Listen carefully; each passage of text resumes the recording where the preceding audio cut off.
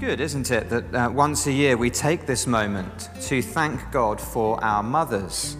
I think these days being a mum has become hugely undervalued. But being a mother is good and honourable and hard and time-consuming and so important. Being a mum is a huge and awesome privilege and responsibility. I think we need to keep on saying that. Being a mum is something to be proud of. Now, of course, for many of us, Mother's Day comes with mixed feelings. Perhaps you always wanted to be a mum, but things didn't work out that way. Or maybe you've lost your mother recently. Or you're a mother who's lost one or more of your children. This can be a difficult day, but we still have a lot to thank God for. Each one of us owes so much to our mothers, for changing our nappies, cooking our dinners, playing with us, teaching us, and working hard to earn money for the family. Our mums gave us life, they loved us, they supported us. Who each of us is today, whatever age we are, is in large part thanks to the influence of our mums, particularly in our early years. And because my mum might watch this, thank you, Mum, for all you've done and still do for me. But then it becomes our turn. How many of us here are mums or grandmothers or maybe aunties or godmothers of young children and teenagers right now? Right now, we have the task of raising the next generation. That's our job. And just like your mum or grandmother influence you, how your children turn out depends significantly on how you influence them. So if you're a mother, grandmother, godmother, auntie here today, let me ask you, how are you influencing your children or grandchildren as they grow up? What are you hoping that they will learn from you that will stand them in good stead for the future? And that question applies just as much to all of the dads here, and the granddads and the uncles and the godfathers. Can I suggest that the greatest thing you can do for your child is to share with them your faith in Jesus Christ? You can't control what they believe. As adults, they may not share your faith. But the greatest hope and desire you can have for your children is that they do grow up to love and serve Jesus. And this morning's reading shows us just what an impact that desire can have in a family and on a child. Not just on our own children, but actually also on the lives of many other people. The reading is from a letter by the Apostle Paul to a church leader called Timothy, and it came at a crucial time in the history of the church. And let me begin by telling you a bit about Timothy and his family. Timothy was from Lystra, which today would be in Turkey, and he got his faith from the women in his life. His mother's side of the family was Jewish. His mum was called Eunice, his grandmother was Lois. But his dad was Greek, and he didn't share their faith, which is, I think, still a common experience today. And one day, a preacher called Paul came to their town to tell them about the Jewish Messiah, Jesus. And Lois and Eunice and Timothy became believers in Jesus. And Timothy grew so much in his faith that a few years later, Paul recruited him as a fellow preacher and took him along for his journeys around the Mediterranean. And they became close, like father and son. But Paul was an apostle, someone personally appointed by Jesus to preach the gospel and build up the church, and that meant he was powerfully opposed. The apostles had religious and political enemies. Paul was constantly opposed by false teachers who spread modified versions of the Christian faith that can't save anyone. And in the end, he was arrested and locked up in a cell in Rome, awaiting trial before the emperor with the likely outcome of execution. And as he sat in his cell, it became clear to Paul that the time of the apostles was coming to an end. The tradition has it that Paul and Peter were killed in Rome on the same day. So as he sat in his cell, Paul knew he now needed to pass on the work of preaching about Jesus and leading the churches to the next generation. It's like a relay race at the Olympics. Paul is the first runner carrying the baton of the good news about Jesus. And as he comes to the end of his race, he must pass that baton on. but he can't pass it to just anyone. There was a desperate need all round the Roman Empire for people who could reliably preach the true gospel and defend believers under their care from the plausible lies that might shipwreck their faith. And for the church in the great city of Ephesus, Paul knew just the man to hand the baton on to: Timothy. In his letter to the Philippians, he told them, "I have no one else like Timothy." The boy from Lystra had grown up to be a great minister of the gospel. Paul knew that with Timothy, the church in Ephesus and the treasure of the gospel would be in safe hands. That's who Timothy was. But now I want to ask, what did God use to prepare Timothy for that great responsibility? What prepared him for his role? Well, first, obviously, Timothy had learned from Paul himself. Paul had been a wonderful older Christian friend and mentor to Timothy. Secondly, no doubt Paul's prayers for Timothy were hugely important. He says of Timothy in verse 3, he says to Timothy, "Night and day I constantly remember you in my prayers." He prayed and prayed for him. Thirdly, there's the rather obvious fact that Timothy had heard the gospel and not just agreed with it, but made a personal response of commitment to Jesus. You can't be a preacher without that. But Paul highlights something more foundational still. The roots of Timothy's faith go all the way back to his childhood, to his mother and his grandmother, Eunice and Lois. Have a look with me at verse 5. Paul says to Timothy, "I remember the sincere faith you have, the kind of faith your grandmother Lois and your mother Eunice also had.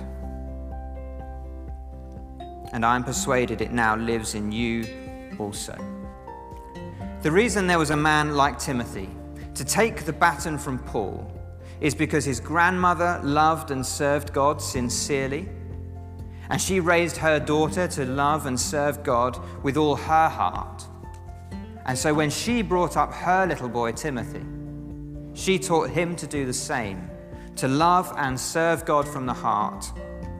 How wonderful it is for children to be born into a family with Christian heritage, to be born into a Christian home where your mum and dad, or in Timothy's case, just one of the parents at least, knows and loves God and teaches their children to know and love God for themselves.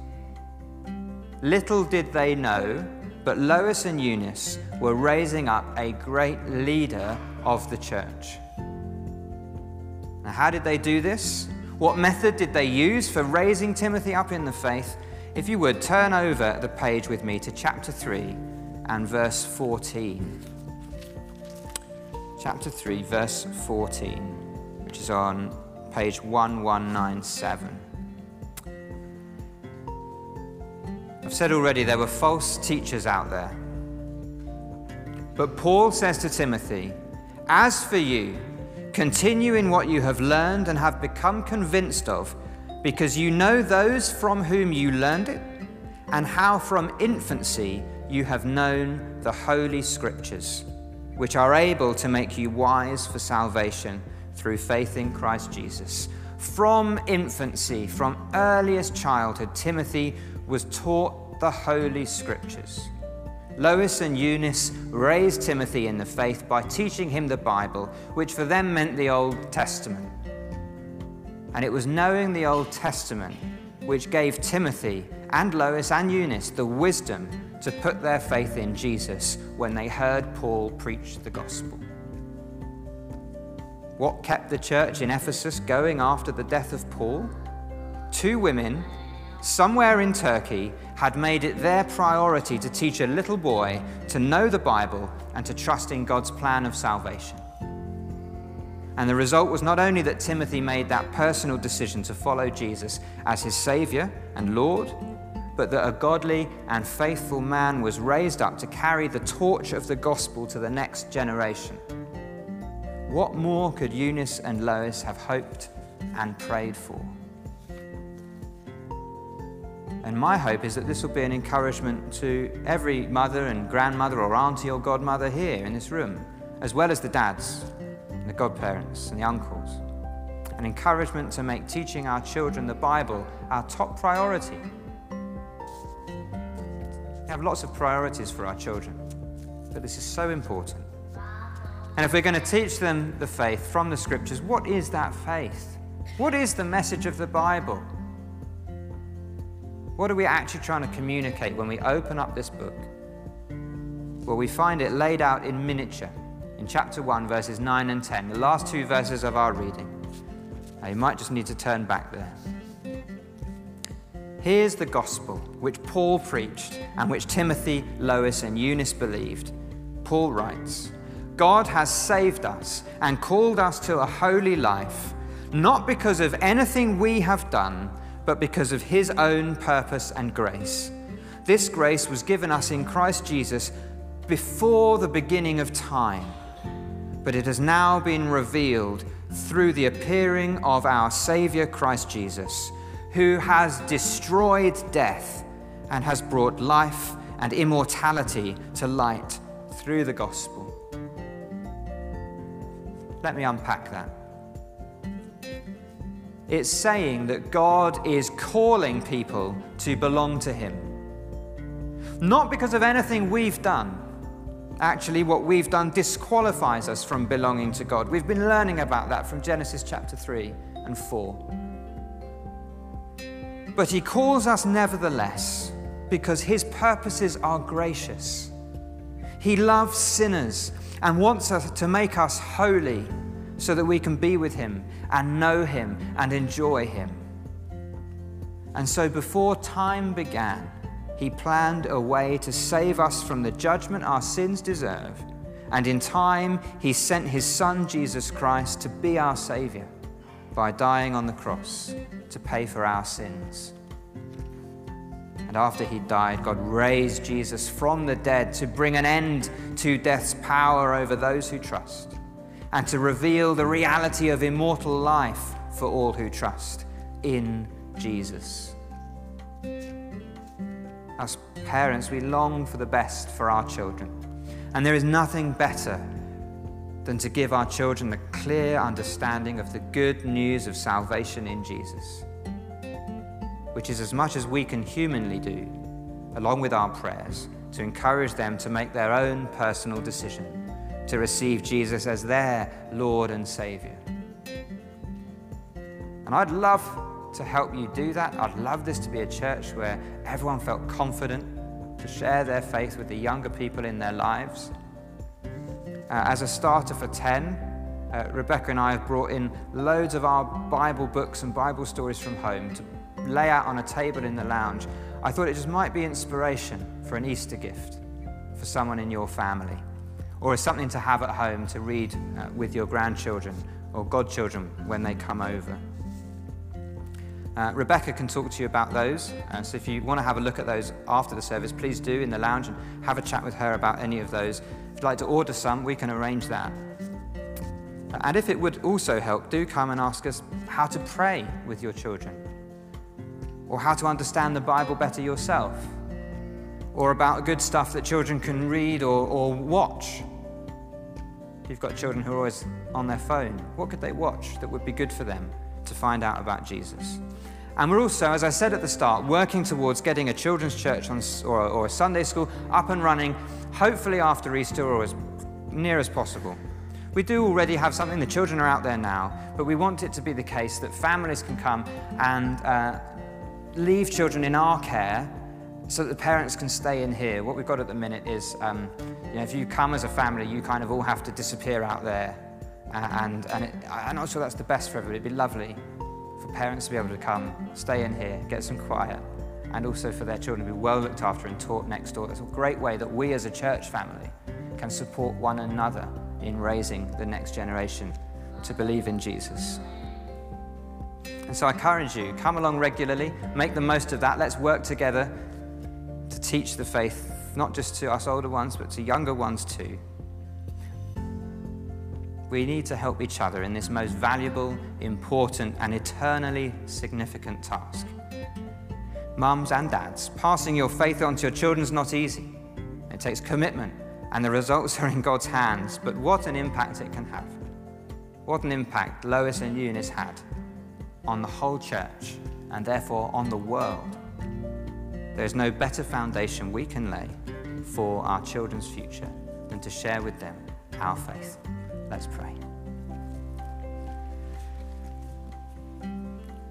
Father God, we praise you that you are calling people by your grace into immortal life with you. Thank you for Jesus, who came to be our Saviour and to give up his life. We praise you, and we ask for the power of your Spirit to be at work in us, to enable us with boldness and confidence and bravery to do what we can to teach our young ones in our family and in this church the good news about Jesus. And we pray that through us a whole new generation would be raised up, not just for their own good, but for the good of your church, the good of our local area, the good of society, and the good of the world.